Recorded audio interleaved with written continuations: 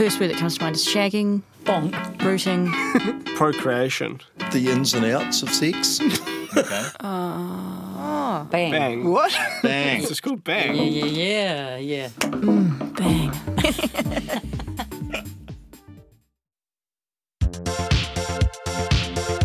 Hello again, this is Bang. I'm Melody Thomas and this is our penultimate episode, 50 Shades of Grey. Over the last 5 episodes, we've heard a bunch of stories about sex and intimacy that turned out to be more complex than what we see in movies and television. The teenage boy desperately seeking better sex ed, a couple of women using social media to get pregnant, couples whose sex lives got better after babies came along. But the stuff we're starting to explore now is, if you'll excuse the pun, a grey area. More often than not, what we hear when it comes to sexual expression and intimacy in your 50s, 60s, 70s and onwards is not much at all. So do people just reach an age where presuming sex once mattered to them, it just doesn't anymore? Or are all the baby boomers, maybe even their parents, just going at it in secret and we're too mortified to look any closer? While I was starting to research this episode, I got a message on Facebook that brought me face to face with these questions in a really personal way. So, as has become a bit of a tradition for Bang, it's time to make another awkward phone call. If there are sensitive ears around, now's the time to distract them. Hey, sweetheart. Hi, Mum. Hi, darling. Yep, this is my mum. She's a Kiwi, but she lives in the US, and somehow she's agreed to talk with me and you about her sex life. When you sent this message, I definitely did go, Mum! And I was at work. I've kind of come round to it now, but I feel like you're probably going to send me back into that kind of freaked out place. Do you think? I think maybe. It depends how deep we go into this, Mum. Oh, okay. Well, just don't go into size and stuff. Let's just... Okay. Yeah, did you cringe? Okay. No, I'm cool. Did you cringe? I'm cool with that. That's cool. I'm not cool. But it's too late to back out now. So this message you sent to me and my sisters, out of the blue, shall I read it? I can't remember what I said. You said, well, I have a little news for you. Okay, carry on. You all know it's been a very long time since I was, quote, sexually active. And I've been totally disinterested in it. Well, that kind of changed last week, very unexpectedly. Sure didn't see it coming. Anyway, his name's... This is my favourite part and also one of my sister's favourite parts. He was a southern gent with a nice streak of bad boy. He was adorable. Oh, by the way, 42 years old. I also love how you go on to be like, I'm letting you know this now so that I don't hear any ribbing about age, but we all know that what's actually happening here is a bit of a humble brag. Don't tease me about how old he is, but by the way, he's 42 and I'm a cougar. Hashtag cougar. I know. I never thought I'd cougar. Never. In a million years did I ever think I would be a cougar. But I cougared. I absolutely did. Yeah, so tell me a bit about the lead up. So he was part of a group staying in your rental. Yes, he was. Yes. It was really quite odd because there was a knock on the door and I opened it and this guy walked in the door and I felt like someone had gut punched me. It was very unexpected, very unusual for me to even notice. Yeah, well, you talked before about, and I would like to say that at the time that you said this, I said maybe you were being a bit too quick to say that, but you've said that that kind of intimacy was something that you maybe didn't see on the horizon again for you. Mm-hmm, absolutely. That's why it was such a shock for me, I think, Mel. But no, there was absolutely no way I could ignore this guy. No way. And I spent the next virtual 3 days trying to avoid him as much as I could. Because I didn't even want to look at him sometimes, just in case he saw what I was thinking. Oh my gosh. Is it like riding a bike, Mum? No.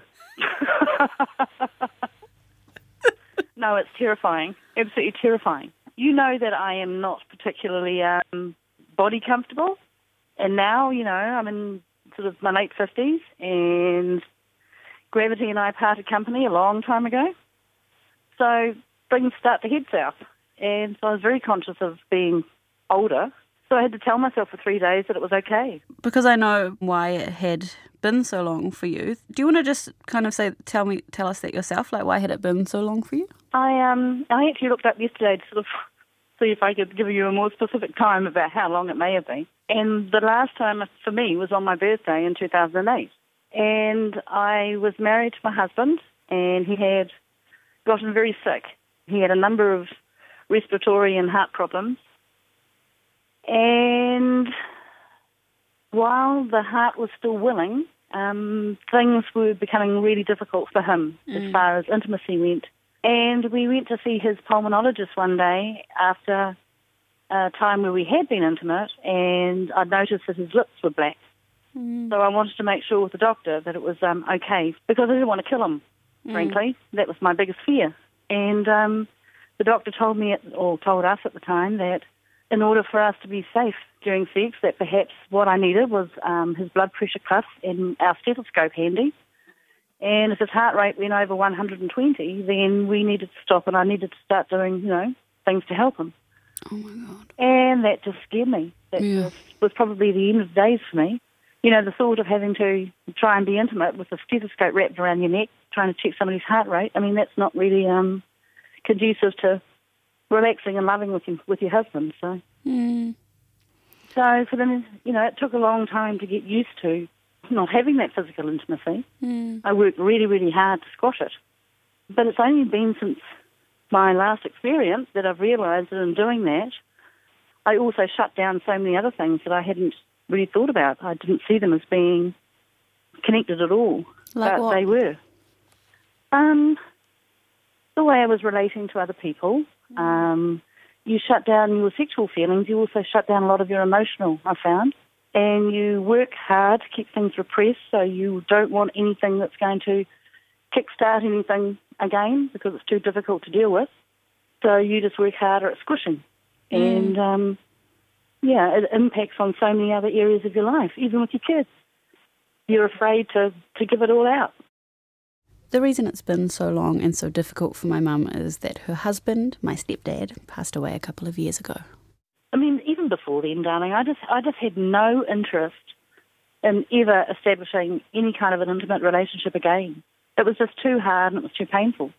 Did you, when it came to meeting the southern gent, did you have to deal with any feelings in terms of loyalty, or had it been enough time that wasn't so much of an issue?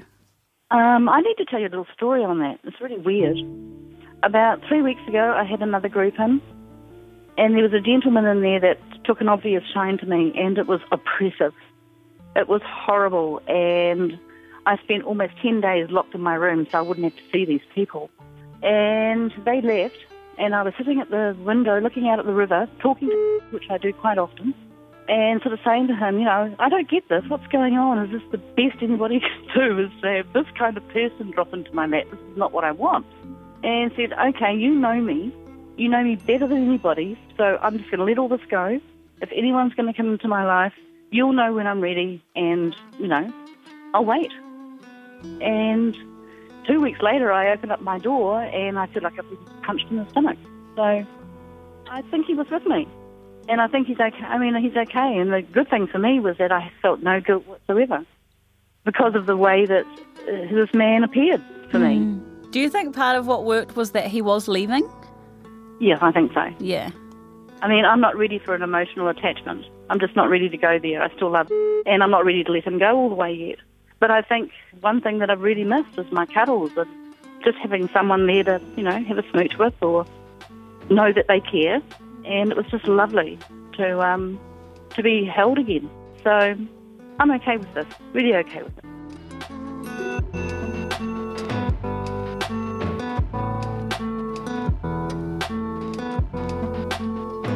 Thank you so much, Mum. That phone call started out really awkwardly, but by the end of it, I am feeling quite full of pride.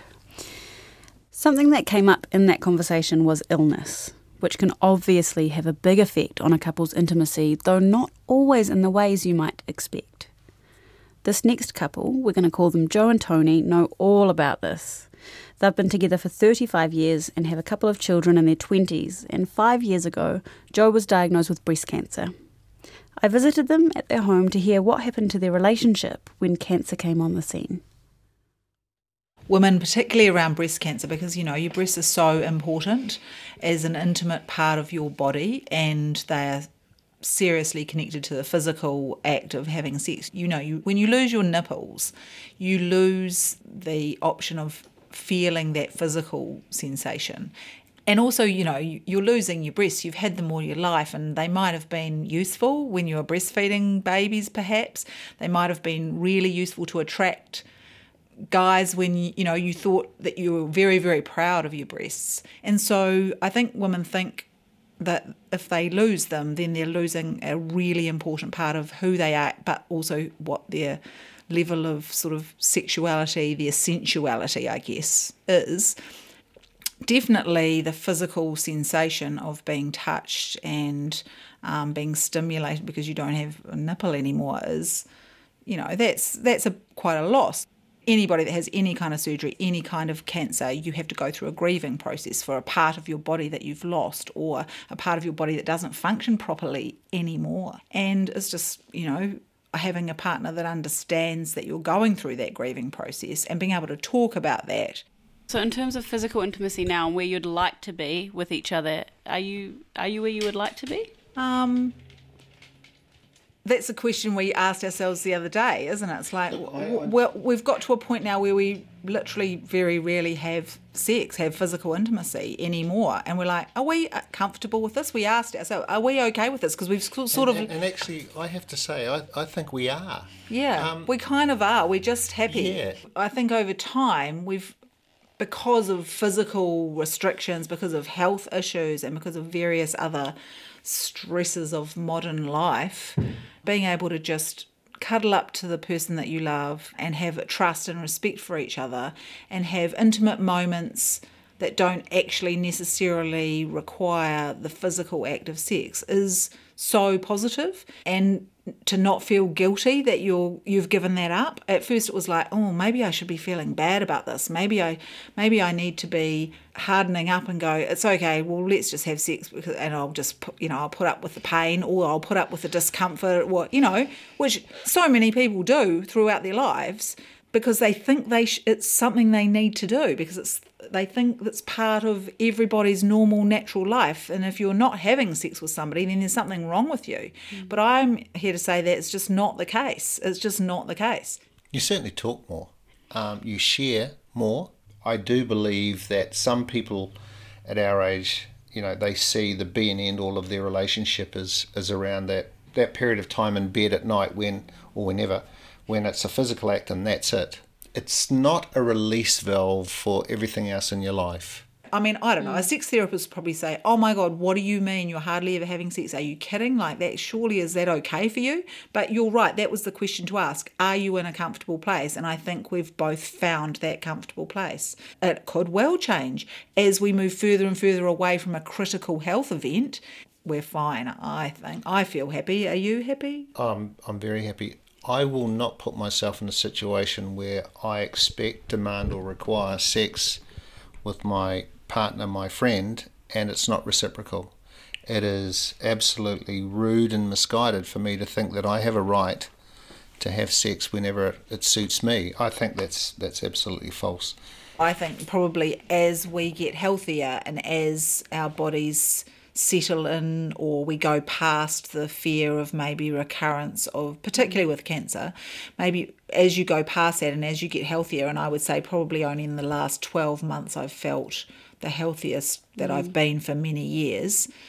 The habit that we've sort of got into over the last few years while I've been unwell will probably change. And, I can sort of think back to maybe in our 40s was probably the decade when you have amazing sex because you've figured out what both partners need. In your 20s and 30s, you do a lot of fumbling around and a lot of figuring it out with your partner as to what works for both of you. I actually think because we've had such a great period now, a bit of a hiatus really, where we've both figured out how to be intimate with each other and support each other in a different way without physical sex, I think our physical sex will probably be great in the future. I've just got to remember what it's all about. Make sure the bits are still working. Yeah. Make sure those bits are still working. I hope they're still working. Is there anything that you haven't had an opportunity to say, or any final advice for people who might find themselves in a similar position? As far as I'm concerned, any relationship, if you go through a massive health event, if you can communicate, you've got it solved, really. Holding on to stuff is what gives people cancer in the first place.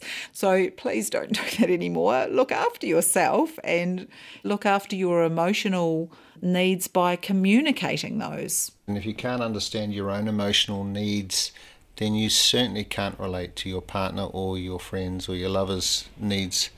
And it's not always easy. For a male, it can be bloody hard. Certainly the males of my age that I see and work with on a daily basis, some really struggle with their home life. They struggle with their partners and their wives. They actually struggle being friends and being good mates. There is something that is between them, and I feel quite sad about that. If there was one piece of advice that I'd give to them if they asked me, is figure out who you are and what's important. And often it will mean that there's a wee bit more sharing and caring, and just some things are not as important as society and the media and the entertainment industry make them out to be. Thank you so much, Joe, for opening up, and Tony. It is so good to hear men sharing their feelings like that. Later on, we're going to hear more about the ways illness affects intimacy and just sex as we get older in general from psychologist and sex therapist Edith Horvath. But before that, I mentioned at the start that when it comes to pop culture, we don't hear a lot about sex beyond your 30s. But we've all heard the story of the couple who've been together for years and years and who want to spice things up. I went down to Peaches and Cream to talk with Dan about the kinds of things that couples seek out from sex shops, although they're not called sex shops anymore. They're called adult lifestyle stores. And I've got to say they do feel a lot different to the last time I visited one of these places. There's no curtains or dark corners. It kind of feels more like a chemist. So a couple that's around that age group that's looking to spice up their sex life. Yes. How do you go about figuring out what's going to work for them? So you kind of show them what a sex toy used to be, because we've got some of the older style stuff. Can you show me? I can show you. We don't have the vintage stuff. I would love to have a vintage vibrator. They look awful. So this is kind of your basic older style rabbit vibrator. So you've got rotating beads in the shaft and a vibrating clitoral stimulator that is in the shape of a rabbit. So that's what most people expect a vibrator to be. Do you sell many of them? Are they here for that, or just for you to do this little talk? We do sell a few of them because there's a lot of ladies that have had these, love them, and don't want to try something different because this does the job. Okay, show me what a... sorry, did you call it a sex toy? No, you probably didn't. Yeah, they are Oh, you sex did? toys. Okay, Yeah, cool. yeah, We can say vibrators. sex in here still. Yeah, you can still say sex in here. That's what we're about. Okay, show me what a vibrator looks more like these days. So they look more Futuristic? almost. The most popular material is the silicone. So silicone is non-porous. So it's not going to harbour any bacteria like a jelly or a latex can. Yeah, that seems important. Also, I have not met anyone in the 10 years I've been doing this that has an allergy to silicone. Silicone's great because it's softer, non-porous, and so it's going to last a lot longer. But they've also started making them rechargeable, so they have a lot more power. So you've got your standard shaft that either will have rotating beads or a vibrating motor in it, and then the clitoral stimulator. Yep. But Evolved, one of the better companies we deal with, have brought out a new vibrator. So it vibrates in the shaft, and the clitoral stimulator sucks. So Oh my gosh. if you put your finger over there, you can feel it really sucking. So yeah, they're a lot quieter than the older ones as well. So I imagine that's an age-old concern, is who's hearing me through the walls. That's right. And we've got a product called a fleshlight. So it looks like a torch, Yeah. flashlight, with a vaginal opening and a textured sleeve through it. Oh my goodness. So yeah, that has been the number one selling male sex toys for a number of years. And are there the same but for gay men? Through the Fleshlight range, there's the Fleshlight girls, and these are moulded from the porn star's anatomy. And then you've got the Flesh Jacks, which is aimed for the gay market, so they are bums. Do you deal with quite a few people who have obviously seen 50 Shades of Grey and are hoping to kind of replicate a little what they've seen? Or around the time that it released, did you notice an increase? When it released, we started getting the partners or husbands coming in to buy the thing out of the book. There's not as many people getting into the whole BDSM side of things, but are open to trying new things. So 50 Shades of Grey and Sex and the City have been really good for normalising sex toys and talking about fantasy.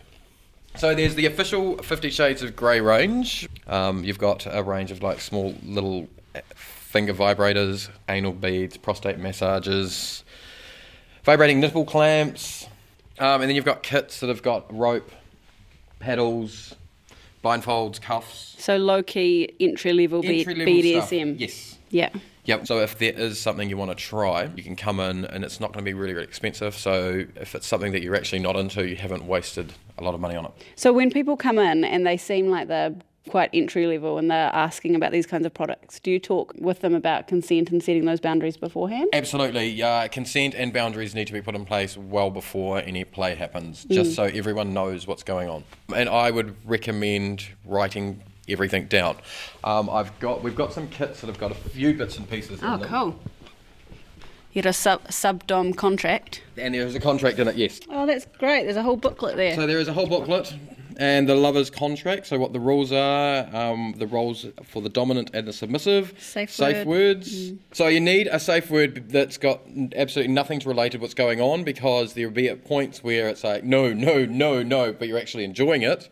So you need something to make it completely stop. So like eggplant. Eggplant. Oh, that's actually loaded now. That's way too loaded. It's like banana, you can't use that either. Is there anything we haven't covered for that kind of age group broadly that you think is relevant?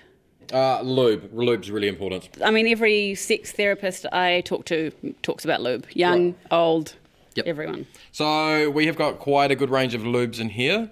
And also, if you have got toys, we strongly recommend an antibacterial toy cleaner. Foaming or misting, I personally prefer the foaming one, because with the foaming action it's going to get into any grooves and creases and will help prolong the life of your toys. That's not what a masturbator refresher is. No, so the masturbator refresher is for the Fleshlights and the men's toys. Oh, yeah, cool. I thought it was like a magic, like, oh, I've had an orgasm but I want to go again, so I'm going to use my masturbator refresher. No, we've got pills for that. And sprays. Okay. Oh, thanks, Dan. That was great. It's time to check in with our expert. My name is Edith Horvath. I'm a sex therapist and I'm a psychologist. I'm Hungarian. That's the funny accent and the weird name. Edith's clients are young and old and come in for a whole bunch of reasons. So I started by asking her to narrow it down to the things that people in their 50s and 60s come to see her about. A number of people in their 50s change partners, either because they divorced or their partner died, and they feel quite rattled because, of course, the last time they looked for a partner, it was a completely different world 30, 40 years ago. So we talk about using apps like Tinder, etc., how to make dates on the internet, how to keep their families safe, because when you're in your 50s, you might have children, grandchildren, so you want to make sure that you don't expose them to weirdos, potentially, as well as people talk about their psychological and physical issues. Sometimes people come to me and say, I want to make love to my partner, but my knees hurt. So it doesn't necessarily be something to do with their penis or vagina. It can be physical pain of their elbows, and they just want to have some guidance around what else they could do so it's more comfortable and not painful in a way that they can't enjoy their sex. And the other aspect, women in their 50s going through menopause, they are dealing with hot flushes. So when you are feeling sweaty and just not very nice, you don't think about sex. You don't think about yourself as a goddess. So how to deal with that, what sort of natural way you could cope with that, and how partners need to learn about this. Because in the middle of the night, women wake up sweating. The partner will either be snoring or thinking, oh my God, what's wrong with her? But it's a natural process. And we don't really talk enough about this time of women's lives when it is actually not that easy to cope with potential emotional ups and downs. It's very similar to when girls go through puberty. They don't know what's going on. They just feel extremely emotional. I imagine there's a lot of variation in terms of how long that lasts. How long is a piece of string? No. Yeah, it's hard because it can be a few weeks, could be a few months, and it could be a few years. Wow. The best thing is to keep the intimacy, the sexual act going. Of course, not force it. Of course, don't do anything you don't want to do. But keep the touch going, keep the sexual repertoire open, and maybe change it a little bit so it's a little bit more intriguing, a little bit more interesting, and learning new tricks. And that could be really basic, like have a first date with your long-term partner. Dress up and meet somewhere and act that you don't know each other. And that could really spice things up without doing anything too weird or crazy. Now that you've brought up the idea of spicing up a sex life, what kinds of things do you suggest, or do people often take an interest in or come to you about how to go forward with?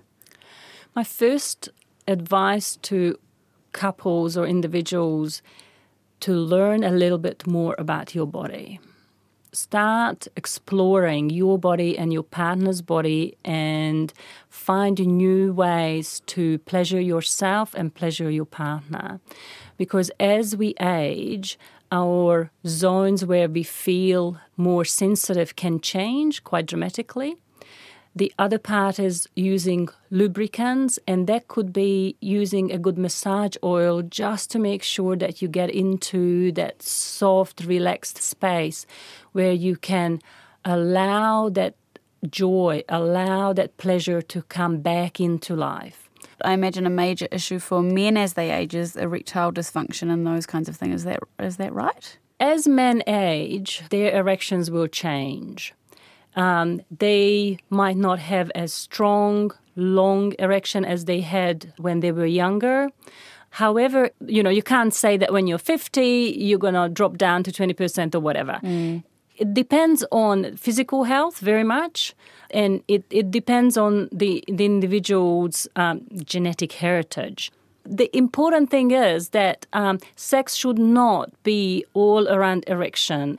We should not expect men to have an erection anytime, anywhere, as long as they believe that they should have. So it is one of those things that we need to work with what we have and keep that stimulation going so there is no loss of sensation. One thing we've covered quite a bit in this episode is intimacy after illness, which is something I know that you deal with a lot in your practice. So what kinds of things do you find yourself offering counsel for? Women with breast cancer can go through early menopause. Interestingly, what people don't know, people with prostate cancer get hormone therapy. Therefore, they go through very similar effects than menopause. So men get hot flushes, they become really emotional, teary. So they need some education and help around how to deal with that. What kinds of practical tips do you give to people who are struggling with that? Well, it depends on what the issue is. So let's look at breast cancer and the treatment involved with breast cancer first. Right. There are a number of issues around body image. So I work with people who had double mastectomies, for example, and they don't want to see their own bodies. They don't want their partners to see their bodies because they feel they don't look the same, as well as, or maybe they have pain or residual pain. So it can be really not physical pain, but they imagine that in the space where they had either radiation or surgery, they have pain there. And or their partners become so sensitized to their illness that they don't want to touch them. So there are assistance around how to dress, so drape, have some really lovely lingerie, and or sensation exercises, so don't touch the area, or start with very light touch and build up to more sensual touch. This all feels like things that people just would not consider until they were in that situation. That's correct. And I have that issue with people who are considering surgery around prostate cancer. A lot of them don't hear or don't know about the real and true effects of the treatment. And of course, you want to save life, but what it means for their everyday life, not always fully explained to them. A lot of people struggle with erectile dysfunction. And again, some of the advice we give is to keep intimacy flowing. The old adage, use it or lose it, is very relevant for both prostate cancer and breast cancer sufferers as well, because a lot of individuals who are going through major illness, a lot of their touch, what they receive, are clinical. So the nurses, the doctors, even the carers touch them in a very clinical way rather than in a loving, intimate, soft, passionate way.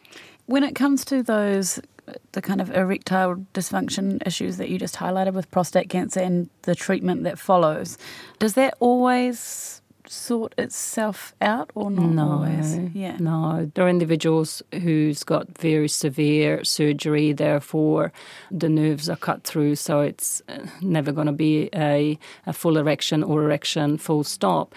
But that's where this idea of sex equals penis in the vagina and there's an orgasm for one or both, hopefully, and that's that, need to be sort of diminished. So what I try to work on with couples and or individuals to open their minds up around other ways, and those ways could be fulfilling and useful and providing closeness to a couple, because all sex is about feeling close, acknowledged, loved by another person.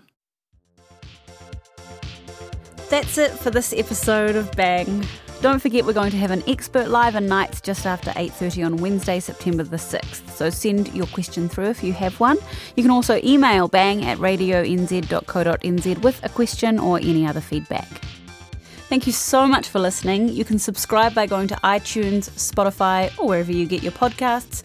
And we're really easy to find on the new RNZ app, which you can download for free from the App Store.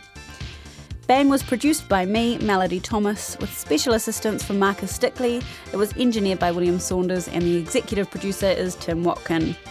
Next time, in the final episode for this season of Bang, we talk sex and policy in rest homes. Older couples share intimate details about their relationships. Yeah, we just turn each other on. And we look to the future of sex.